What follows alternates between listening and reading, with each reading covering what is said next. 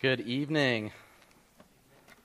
It's great to be with you all this evening. I was just thinking, we were praying in the back, and it's just what a privilege that we have 2 times on a Sunday. We get to just hear God's word, sing God's word together, and then you all sit here for like 30 minutes to an hour and listen to preaching. I mean, it's incredible. It's a blessing, and so thank you for giving me the opportunity, and it's just a pleasure to be here. One of my favorite, anybody that knows me knows I like church history. I'm going to school for church history. One of my favorite figures from church history is Augustine of Hippo. Anybody heard of Augustine before? So Augustine was an African bishop in the 300s and 400s, right? He wrote some of the most important works in the history of the church. It's often said that Augustine is the most important theologian of the Western Christian tradition. In fact, my wife and I love Augustine so much that we named our youngest son Augustine. His name is Graham Augustine. So if you're ever like, why do they call him Gus or Gussie? It's actually because his middle name is Augustine.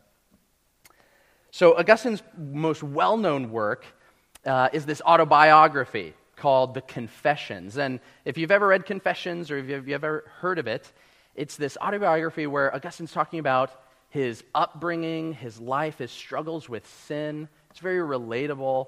It's a really easy read. And one of the things that has always struck me when reading Confessions is early on he talks about going to school and his upbringing at school and how, as a Christian now, he looks back on this kind of ancient Roman society and how he was raised, especially in the art of rhetoric, like that formal kind of ancient art of rhetoric, of persuasive speaking and argument. Listen to this quote. After he becomes a Christian, he looks back on that time at school and learning rhetoric, and he says this. He says, "The better one was, the craftier. Such is men's blindness, glorying even in their blindness. And now I was chief in the rhetoric school, whereat I joyed proudly and swelled with arrogancy." I don't know if you've ever met an argumentative person before. Maybe you are an argumentative person. But we all can feel this, right? We all know people or see it in ourselves sometimes, right? Those people who enjoy argument for the sake of argument. People who like arguing just to kind of rattle people, to get people shaken or angry or even doubting what they know to be true. It's these kinds of people that Augustine spoke about so many years ago, these kinds of people who are crafty with words and who use words to war against other people.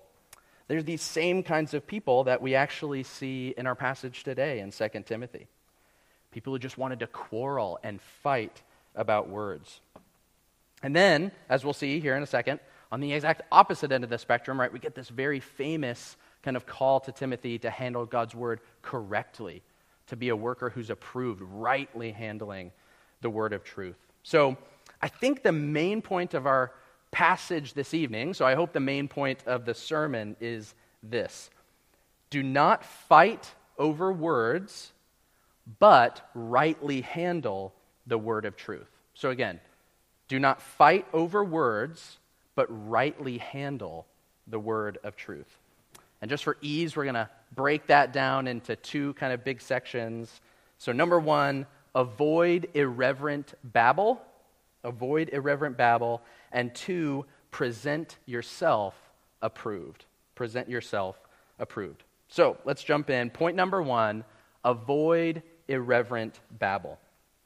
So just to quickly bring us up to speed, kind of where we're at in the context here in chapter 2. So if you remember last week, Michael was preaching for us, and he was preaching through verses 1 through 13 of chapter 2, and this call to Timothy to suffer even for the sake of the gospel. There's kind of been these themes of suffering and weakness, right? Paul is writing this from prison. So right? He talks about this kind of countercultural strength that Christians have. It's different from the world. The world thinks of strength one way. The Bible thinks of strength another way. The Christian life is marked by things like suffering and obedience and hard work. So with that in mind, okay, Paul's set that stage, right? He turns directly to addressing some very specific problems that were going on in the Ephesian church that Timothy was the pastor of. So he's talking about these, especially these false teachers that we're going to talk about here in a little bit. So if you look there at verse 14, Paul begins right away with this charge to Timothy to deal with these false teachings. He says, "Remind them of these things and charge them before God, not to quarrel about words, which does no good, but only ruins the hearers." So what were these false teachers doing? They were quarreling about words. To put it literally, they were participating in word fights. They were fighting with words. And what do these fights lead to? Well, he says, but it only ruins the hearers. The fighting leads to ruin. Verse 15 then shows us that famous passage again of what it looks like to rightly handle God's word. But before we get into that, let's skip down to verse 16, and you'll see Paul fleshing out a little bit more of what these word fights were all about. I know when I was looking at this passage as I was studying for this week, I initially was reading and, don't quarrel about words, avoid irreverent babble. And initially I kind of thought, what are these words? What is it that he's talking about? So let's see what Paul means when he says not to quarrel about words. He says, "Avoid irreverent babble, for it will lead people into more and more ungodliness." And he goes on to name these two figures. We'll talk about them later, Hymenaeus and Philetus, as having swerved from the truth, right? They're telling lies about the resurrection. They're disturbing people's faith. So at the end, what are these word fights? What does he mean when he says don't quarrel about words?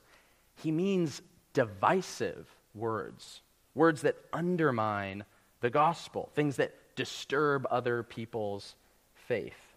They're divisive words meant to tear down and break other people, intentionally divisive. Before we kind of get into more meat of our passage, I think it's even just helpful to stop here, right, for a second and think, how could this apply to us? How could thinking about not quarreling about words apply to us today? Now, maybe we don't have people in our church overtly spreading lies about the resurrection. I hope we don't. Maybe we do. But I think when it comes to avoiding quarreling words, I think that's something that as a church we always need to be reminded of, right? Paul actually kind of assumes this when he says, remind them of these things, charge them with these things. And then later on, as you'll see next week, there's even more of this kind of reminding them language, don't go back to be who you were, be these kind of people. So I think it's worth it for us to even think about, wow, do we as a church need to be reminded not to quarrel about words? These type of word fights come from people who crave controversy. They love being controversial. That's something I think we always need to be reminded of. How often are we tempted in overt ways? Maybe we don't even feel like it's overt, but in little ways to just win that argument, just make that point, to make ourselves look good in how we present our talk to other people, to make others maybe even unnecessarily question how they were brought up in their Christian upbringing. Back in 1 Timothy, Paul calls out these same types of people, saying that they have an unhealthy craving for controversy and for quarrels with words. So maybe for us, I don't know, maybe that means in certain things in our church, we should just make sure we don't crave controversy, whether that's in church budgets or building projects or what we do for the kids ministry or how small groups should run. All these things are good things that we should, as church members, have opinions about. but we should not be unhealthily craving controversy in kind of giving our opinions of those things, as Paul would tell us here. So as we think about how we use our words, how we use them in the life of the church, just think these things are really applicable. How we speak to each other, how we love one another, how we are divisive with one another. These are things Paul seems to think every church needs to think about. Okay, look back at verse 16. What does this word fighting lead to? He says it leads to more and more ungodliness. It's like compounded debt that stacks up and stacks up on top of itself. Quarreling over words, it leads kind of this idea of down and down and down into more and more ungodliness. It's interesting, right, that he repeats it, more and more ungodliness. It's not just like a little fighting leads to a few negative things in the church, but it could be worse. No, it gets worse and worse. Verse 17 says it spreads like gangrene, like a disease in the body. It doesn't just stay in one place. It's like on a pane of glass. You prick a corner of a pane of glass and it spiders through the whole thing. It doesn't stay in one place. The way that we speak to each other, the words we decide to use, they have a direct correlation to the holiness of the church. While irreverent babble leads to ungodliness, like gangrene through the body, listen to what Paul says in Ephesians about the exact opposite of that.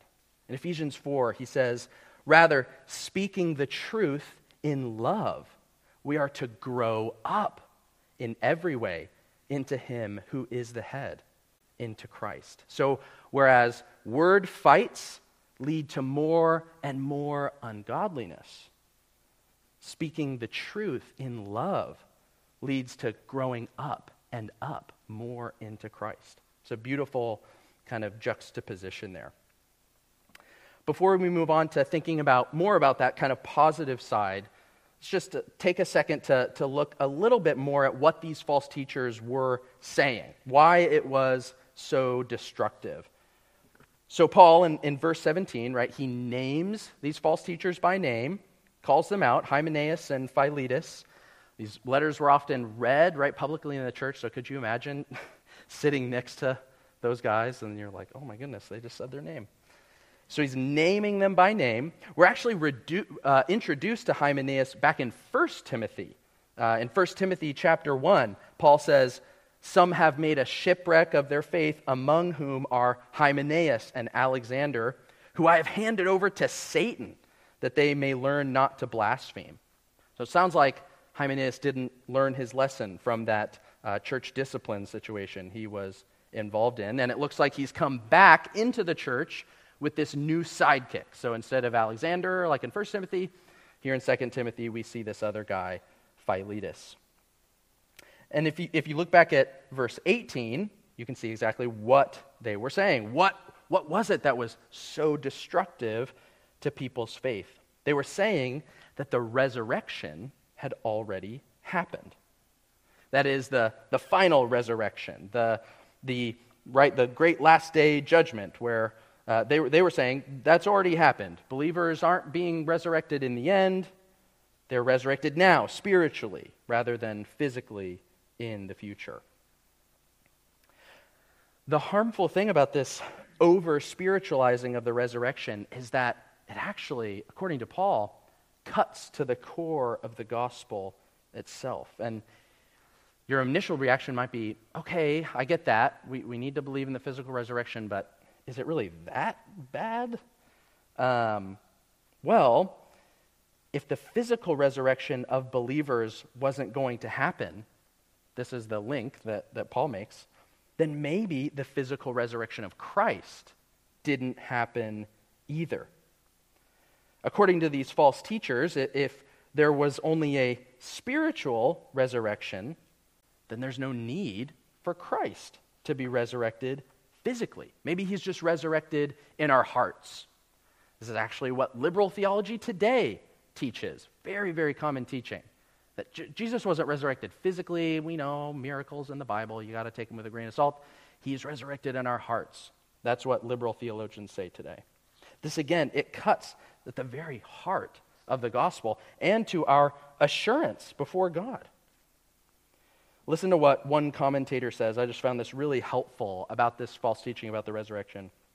He says, "The damning thing about this teaching, apart from its plain untruthfulness, is that it attacked the reality of Jesus' physical resurrection.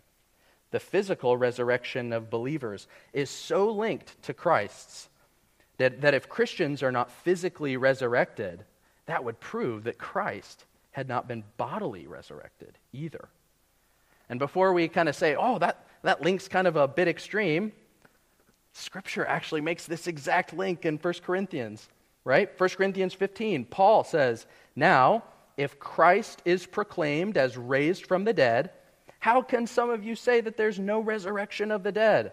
But if there is no resurrection of the dead," just like Hymenaeus and Philetus are saying here, "then not even Christ has been raised. And if Christ has not been raised, then our preaching is in vain, and your faith is in vain." To say what Hymenaeus and Philetus was saying cut to the core of the gospel. It was, as they say, a gospel issue.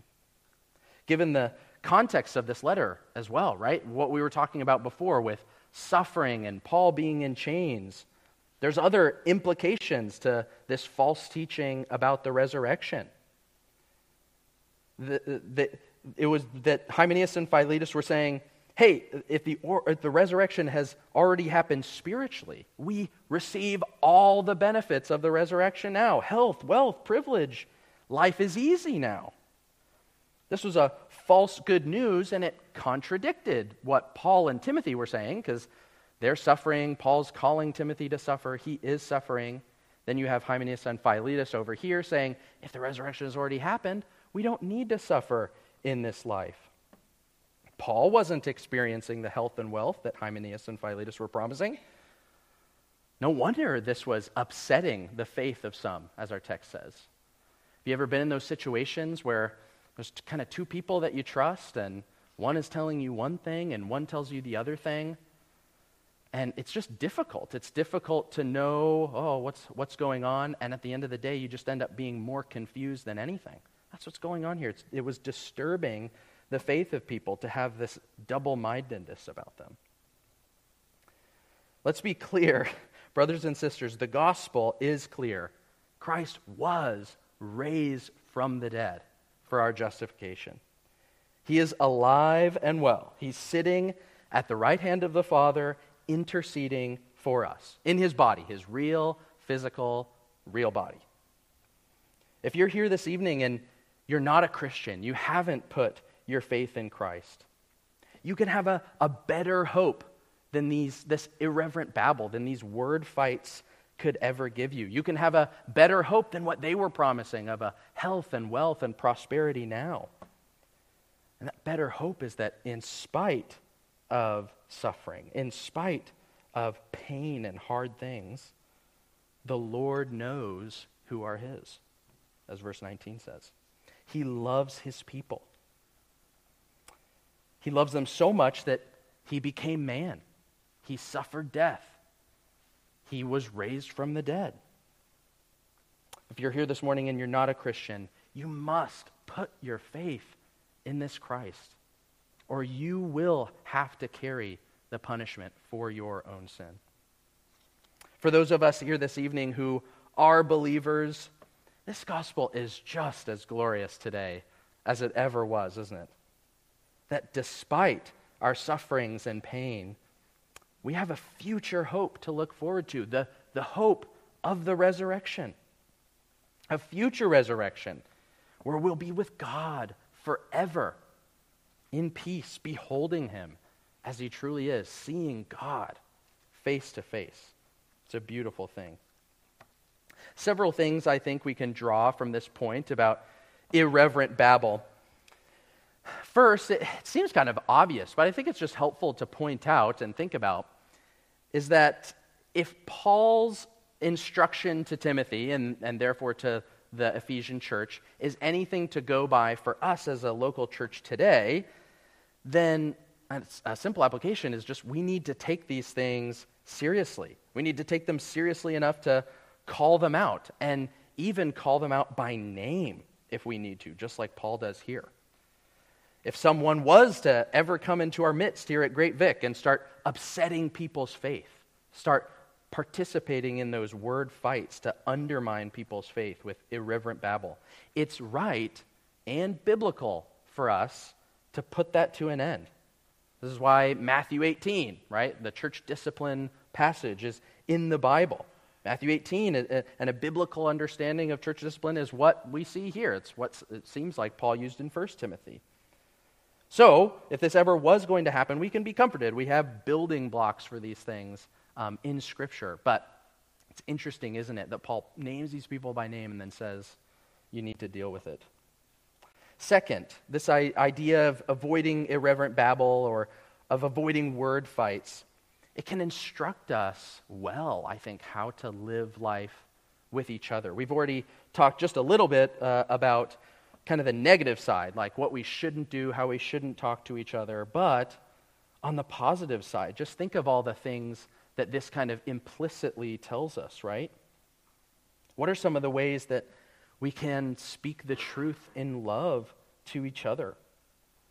What are some of the ways that we as a church can do the opposite of what these false teachers were doing, tearing down people's faith? So what would that be? Building up each other's faith. What are some ways that we can do that? Maybe we can ask people heartfelt, real questions. Not just, how's work, how's school, how's the family? Those are good questions. You should know about people's lives. But ask, how are you growing in Christ?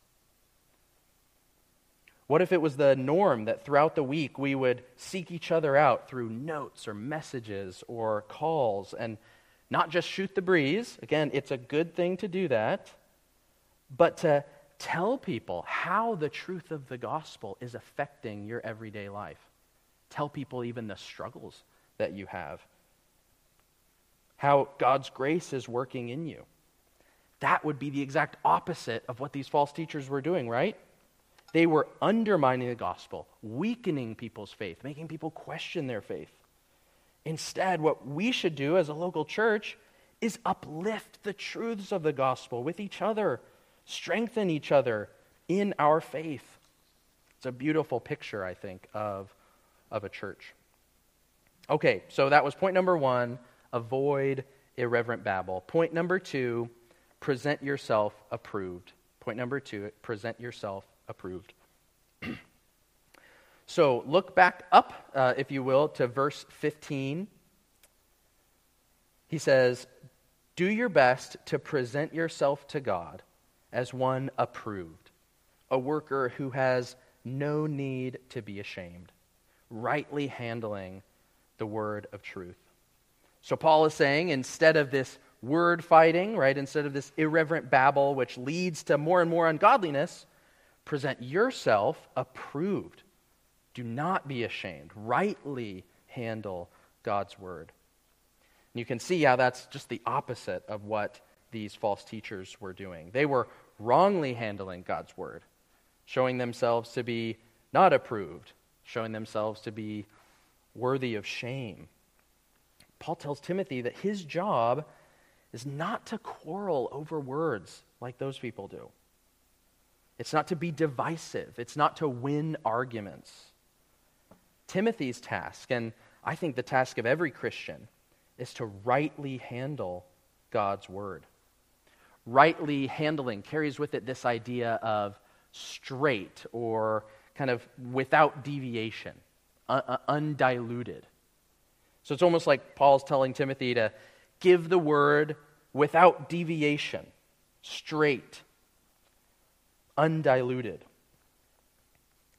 Have you ever had, I find this as a parent all the time, trying to explain things to my kids. But have you ever tried to kind of explain something, not just complex, but even hard to explain to somebody else, and you soften it in such a way where it kind of loses its actual truthfulness. You soften it too much.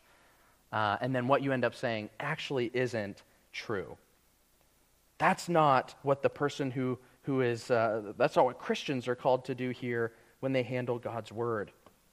While the false teachers were intentionally confusing people and trying to upset people with words, the one who rightly handles God's word does the opposite. They seek to bring clarity, to instruct patiently and carefully, right? Giving the word undiluted, straight. Now, that doesn't mean that the Bible's not hard to understand sometimes. Sometimes it is. But it is to say that it's the job of the pastor not to kind of lean into something being like really unclear and make people not trust the word. It's their job to be patient and seek to bring clarity. This is why right preaching, right teaching, right doctrine, they are so important, aren't they, for the well-being of a local church. Paul is saying that these false teachers have bad theology about the resurrection, isn't he? The way to combat that is by having right theology, good theology. Don't scoff at the idea of robust doctrine or sound theology. Theology, or the study of God, the study of the things of God, His world. That's how we guard the church against false teaching like this. This is why churches should desire pastors and elders who are well-trained, well-versed in the Bible and theology and history, so that they can rightly handle the word of truth, to fend off wolves who would try to bring in false teaching. That doesn't mean that elders are required to have a Bible college degree or a seminary degree or a theological college degree. That's not what training means. But it does mean that it's a biblical command that they know their stuff. I think Christians can sometimes get scared at the thought of robust theology or sound doctrine, but brothers and sisters, if we want to be people of the book, we need to know the book. We need to rightly handle the word of truth. Sound doctrine leads to sound living. Sound doctrine is at the heart of a healthy local church. Listen to what Paul tells another young pastor who he's mentoring, Titus. In talking about the duty of a pastor or an elder, same thing, Paul says he must hold firm to the trustworthy word as taught, so that he may be able to give instruction in sound doctrine and also rebuke those who contradict it. It's interesting, really similar here, right? So sound doctrine is there, it's important to have, and it helps fend off false teachings.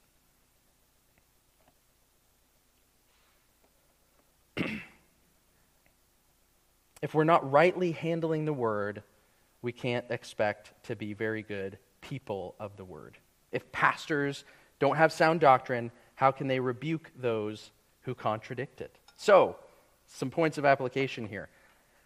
As a congregation, as Great Vic, if Jimmy comes up and tells you about another Puritan book that he's reading, instead of kind of scoffing at that and just saying, oh, that's another thing that Jimmy does, isn't that funny?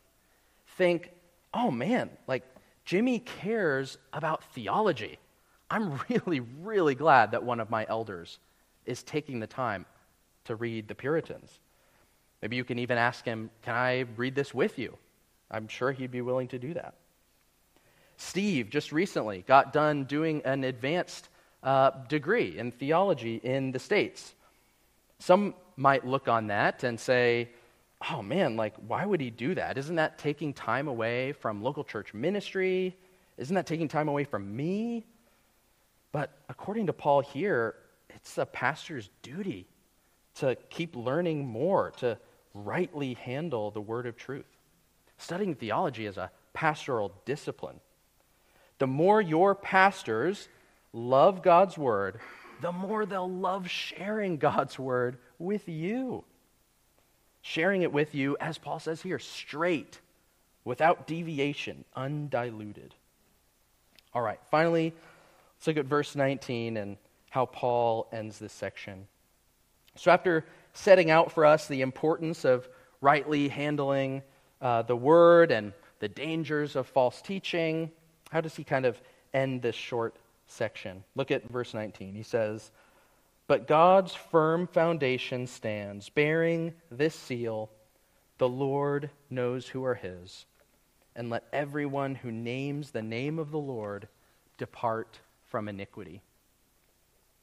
God's firm foundation stands. In other words, life in a local church is crazy, but don't lose hope, okay? These false teachers are coming in, right? Oh, are they going to sway everybody? What's going on? And Paul reminds Timothy, God's firm foundation stands, right? Don't lose hope. True believers in the church, they won't ultimately listen to this false teaching. They won't be swayed by the word fighting. They'll stand firm.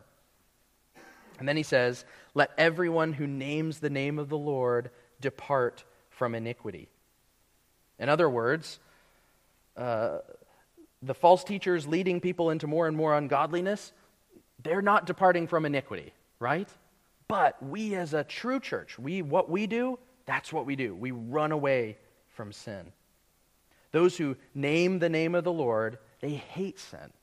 They hate what separates us from God. So it's almost like Paul is closing with this reminder of just kind of what the Christian life is, right? That you have God's perspective and man's perspective, right? So from God's perspective, we can trust his firm foundation stands. He knows who are his. He'll keep them till the end. And then at the same time, from man's perspective, we know we must flee from sin and ungodliness. It's kind of similar, right, to Paul's words in Philippians, right? He says, work out your own salvation with fear and trembling. So that's the man part. For it is God who works in you both to will and to work for his good pleasure. Very similar. It's just kind of saying, hey, you need to flee from sin. That's a serious thing. But at the end of the day, God's firm foundation stands. You can't look back on the rest of your life and say, oh, I did such a great job killing all the sin in my life. I'm just going to take all the credit for that. No, it's reminding you, no, it is God who is working in you. This is what the worker approved by God understands, that God keeps his promises and we live devoted to him. Isn't that amazing that God calls us to holiness, but also promises to help us in our holiness? We must strive to live a godly life, but again, at the end of the day, we don't look back and we just say, wow, look at all the good I did. We know it's all from God. It's his firm foundation that stands. This is what those arrogant people in Augustine's day didn't understand. These people obsessed with being crafty and arrogant in their arguments. To them, it's all about how we present ourselves on the outside. To those who quarrel about words, it's all about how well you speak, how convincing your argument is. But Scripture provides us a really different picture, doesn't it, for the one who handles God's word correctly. The person who handles God's word correctly, it's not about their word fighting. It's not about their way with words. It's about the person that they are, isn't it? The person who fights with words leads to more and more ungodliness. And yet the person who rightly handles God's word is approved before God. As followers of Christ, it's about how God has been growing us more and more into his image. And only then, as those who are transformed, not of our own effort, but by the power of the Holy Spirit, can we come before God with this confidence as workers with no need to be ashamed, rightly handling the word of truth. Let's pray. Lord, as we have thought about your word, about handling it rightly, about fighting and how that leads to ungodliness, Lord, would you just remind us of ways that we need to, even in little ways, grow in how we speak to one another, how we love each other in our families and our work, in our church. And Lord, would we be a church that's just marked by right handlers of the word with no need to be ashamed, who trust your firm foundation? Would the world look in on us as Great Vic and say, oh, those are Bible people? We pray all of this in Christ's name. Amen. All right. Now, as we have spoken about this truth, about speaking truth with one another, let's think about how we can lock arms with each other in the Christian life of unity with each other, as we sing this wonderful song, O Church, Arise. Let's stand and sing.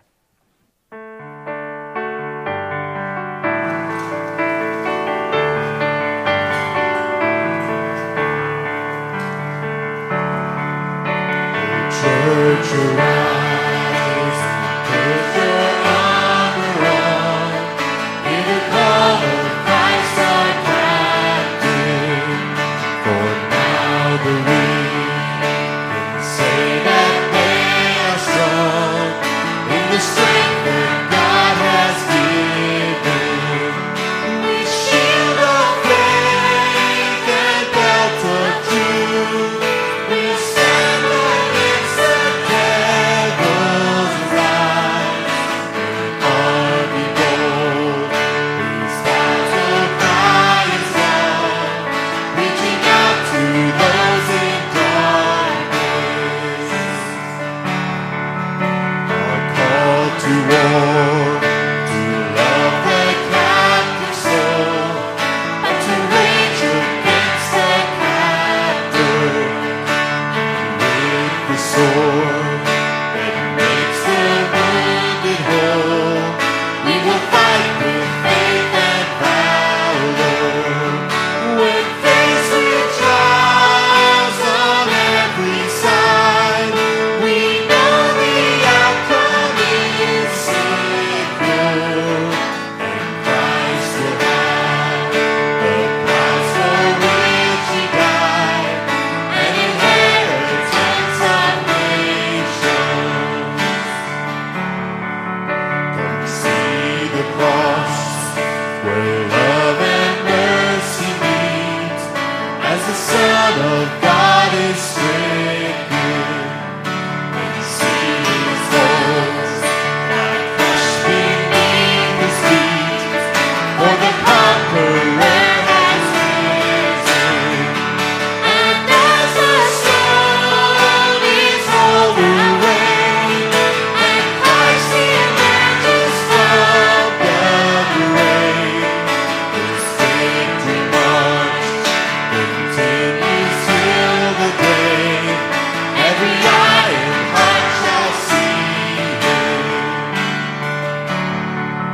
So spare to come, put strength in every stride, give grace for every hurdle, that we may run with faith to win the prize of a servant good and faithful.